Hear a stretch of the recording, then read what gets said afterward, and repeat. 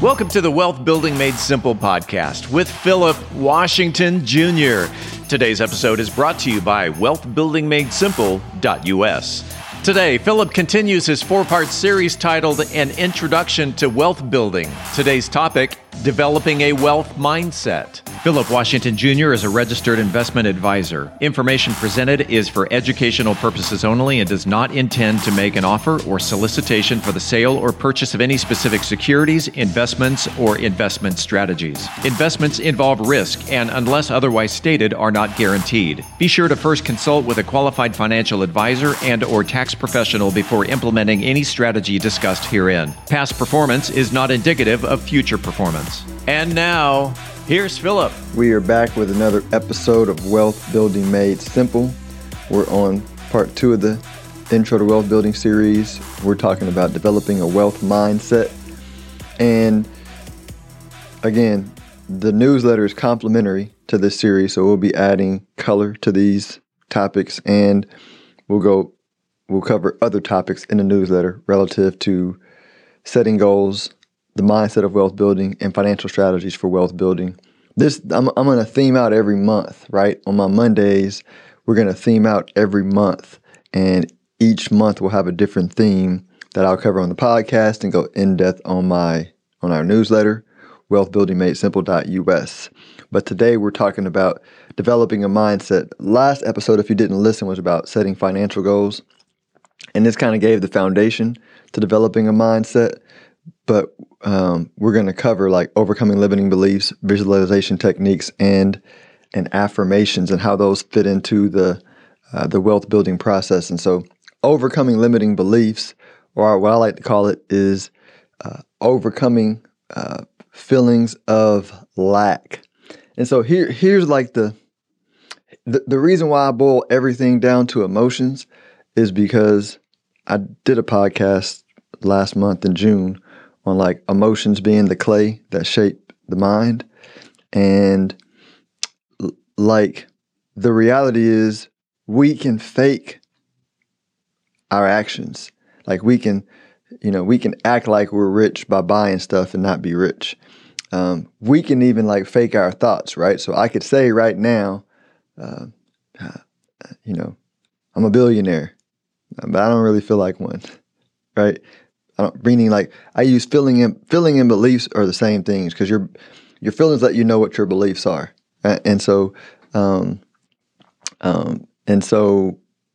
right, I can say it in words or in thoughts, but until I feel it, I don't really own the feeling I'm looking for, right? And then from the feeling, or let's use a different word than even being a billionaire. Let's say, let's use something that's more applicable, because how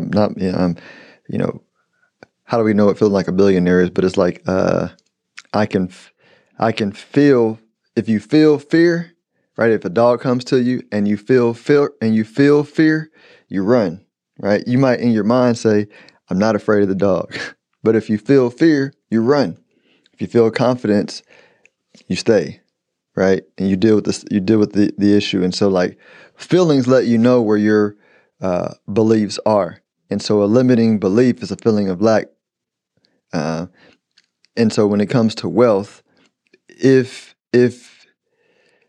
you have not practiced the feeling of wealth and how that feels, then even if you overcome your emotions and you aggressively act your way into wealth, it becomes stressful to maintain it, right? The reason why you see a lot of wealthy people that end up doing some unscrupulous things to maintain it, or when they get the wealth, they age, 10 years, is because the wealth becomes like this massive weight on their shoulders, right? Biggie wrote a song, "More money, more problems." Well, the only time more money becomes more problems is if your emotional intelligence has not caught up with your physical expression.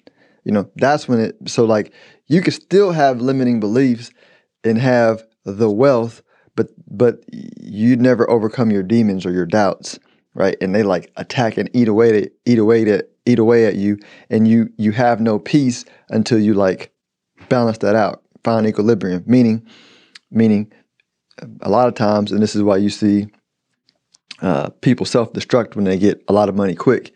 It's like they're emotionally finding equilibrium. So they're like, hey, I feel like this, I feel like lack.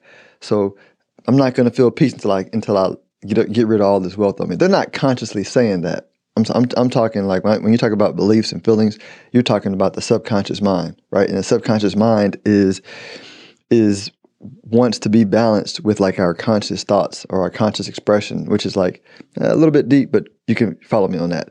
And so like the way that you overcome limiting beliefs is you learn to feel the opposite of of lack, which is abundance, or in this case is wealth. And so this is why in the last episode you heard me talking about in meditation, practicing my emotional capacity to feel wealth, to feel wealthy.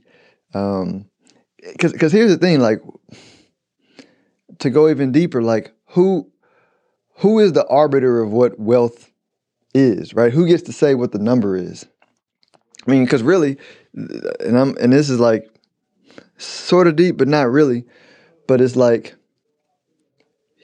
human beings, like we created like these gates and value around like money. So meaning like if we have all this real estate in Texas, right? Why is Dallas, real estate close to downtown Dallas, worth so much more than real estate out in somewhere else? Well, it's because like everybody believes that that's where they want it to be, right? It's all like societal beliefs that creates values over, or why does society pay a CEO of a bank, like $1 gajillion, and teachers don't make that much? Well, it's the beliefs of society, right? There's no arbiter or no dictator dictating that this person makes this. It's just the general beliefs of society as a whole that place different values on different things, right? And so like you can buy into it,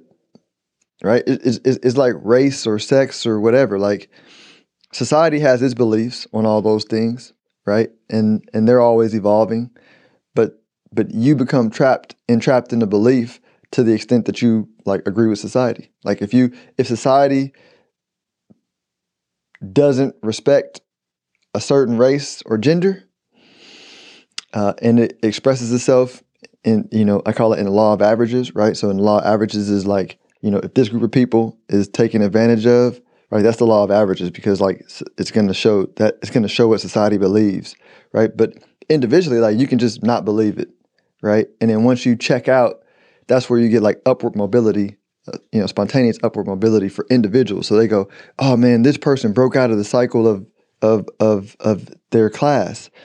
Yeah, because they just chose not to believe society's bullshit. You know what I mean? And so that's what I'm saying about overcoming limiting beliefs or going back to wealth is like if you just say, nah, I'm going to define what wealth is to me, and because it's not a number, right? It literally is not a number. So like, is it $1 million? Is it 2 million? Is it 5 million? Like, no, wealth is like, wealth technically, if you like look it up, wealth just means quality of life, right? You feel like wealth is, I have more than enough, right? And I mean, if we go back to when or even you can go look at civilizations that are not quote unquote civilized, that live off the land, that have enough, and they're rich, they're wealthy because they have enough. You know what I mean? Don't get me, what I'm not saying is like, let's all go back to just living on land. I'm not saying that. But what I'm saying is we don't have to define ourselves by the rules of society. Like just say I'm wealthy because I got enough, and wealth is always expanding because it is always expanding, right? It's always expanding for the people that for the ones that live on the land, and it's always expanding for society. And so owning that feeling, right? First, breaking the beliefs of society, learning to own the feeling of wealth, and then learn to expand that feeling is how you develop the mindset. Now, visualization techniques is what I mentioned. So visualization is once you've practiced the feeling, I like to use visualizing personally to just practice the feeling more, right? So it's less about like, for me, the actual details, and more about like practicing the feeling more. So if for example, I practice walking around with my wife in our favorite parts of town and I do this daily, right? In meditation, I practice it, and we walk by different buildings or areas that we want, and I'll go, how about we buy that today? Like, and I like, I've had to practice for a while to say that in a way where I actually, like, in my visualization, believe that it's like a reality. But now, like, it's easy for me to do that, right? And people may go, it just sounds stupid and a waste of time. Okay, sure. But it's not because what's going to happen is one day I'm going to be able to do that, and I'm not going to feel unworthy, right? I mean, the level of unworthiness from people that have money, right? They have the money and they don't feel worthy to do it because they just got the money. They don't have the feeling, right? Or people that actually can do it and don't believe they can do it because they feel unworthy, right? Once you practice doing things that you might in this moment believe to be not equal to your abilities, right? If you just practice it, then you begin to, like, be open to opportunities and your confidence goes up. Because really, it's just a confidence thing, right? Everything is a confidence game. There's nothing that, like, everybody's born to be able to do whatever they want to put their mind to. And these visualization techniques are just confidence. It's very similar when you look at the best pro sports players and their coaches have, they're not like coaches. They all have, like, mindset coaches that have them practice shooting the free throws, right? Outside of just shooting the free throws, they have them mentally practice shooting the free throws, or mentally practice shooting the shots, or mentally practice catching the balls, right? And mentally practice the feeling of doing it over and over again, which is, like, amazingly, like, a lot more effective many times than, like, actually doing it physically. Because when you do it physically too, you're actually practicing it as well. But this is just a more advanced level of doing it for visualization. And then affirmations, everybody knows what affirmations are, but I'll add a spin on it. Affirmations are just self-talk, positive self-talk around what you want. But I've found affirmations to be worthless if you're doing them outside of the feeling. So if you're just saying things and you haven't activated the feeling, right, then it's like a waste of time. It may even be counterproductive because, like, you don't believe yourself, right? It's the equivalent of when your words and your feelings don't match. Your feelings are looking at your words going, nah, you're a liar. You know what I mean? So, like, if you're practicing affirmations and your feelings don't match, like, just imagine the two parts of yourself, like, your feelings going, you're lying, like, you're lying. And that's just a waste of time. So, like, I like to really, if I do affirmations, I want to activate the emotion in me first, right? I want to feel wealthy, and I might have practiced that through visualization. And then once I'm there, then I might begin the affirmations. But another thing that I think that I find that might be helpful is also if I'm looking to use an affirmation and to maybe activate a feeling, which you can actually do, I try to go general, right? I try to go general and say, I might say things like, hey, wealth is a mindset, right? If I'm really feeling lackful, right, I might have written a check to the IRS, or some big bill came up and I'm just trying to overcome some lack feeling. I might just start by saying, hey, wealth is a mindset. I might say, hey, the same mindset that John D. Rockefeller or Jay-Z has is available to me. Actually, it flows through me. And then I'm just like, I'm saying things and I'm seeing how I feel about it. You know what I mean? Like once you practice it and your feelings are in harmony with your words and your thoughts, then you could feel when you're off, right? You could feel when your feelings agree with what you're saying or when your feelings are calling you a liar. So if I'm saying it, I'm going general and I'm going, nah, okay, that feels good. Like, there's no disagreement. And then I might go, and I might say something like, hey, and by the way, like, who gets to decide the number of wealth, right? Wealth, there's no number that defines wealth. I am wealthy, right? I am wealth, right? Wealth is always expanding in me. Wealth is a mindset, right? And I may just, you're getting the point, I might just practice that over and over again until I activate the feeling. And then once I activate the feeling, then I can go to my affirmations that might be very specific expressions of the wealth that I want to have. And so, like, this is the work, right? This work is the most important work from my perspective of building wealth, is like this foundational work, right? It's like a house, right? The house is pretty and the house is really good to look at. But if the foundation of the house is not set up properly, the house won't stand. Same thing with wealth. You do this work well, and as you begin to, because the reality is like you can literally, there's motivational speakers that talk about massive action and all this action. Like you can action your way to wealth, right? Meaning you can stress yourself out to get wealth, right? Through action, you can. Like that's how the majority of people build their wealth, and you can. But if you want like wealth and peace, right? You got to do the emotional work that inspires the action, that allows you to, with ease and low stress to no stress, right?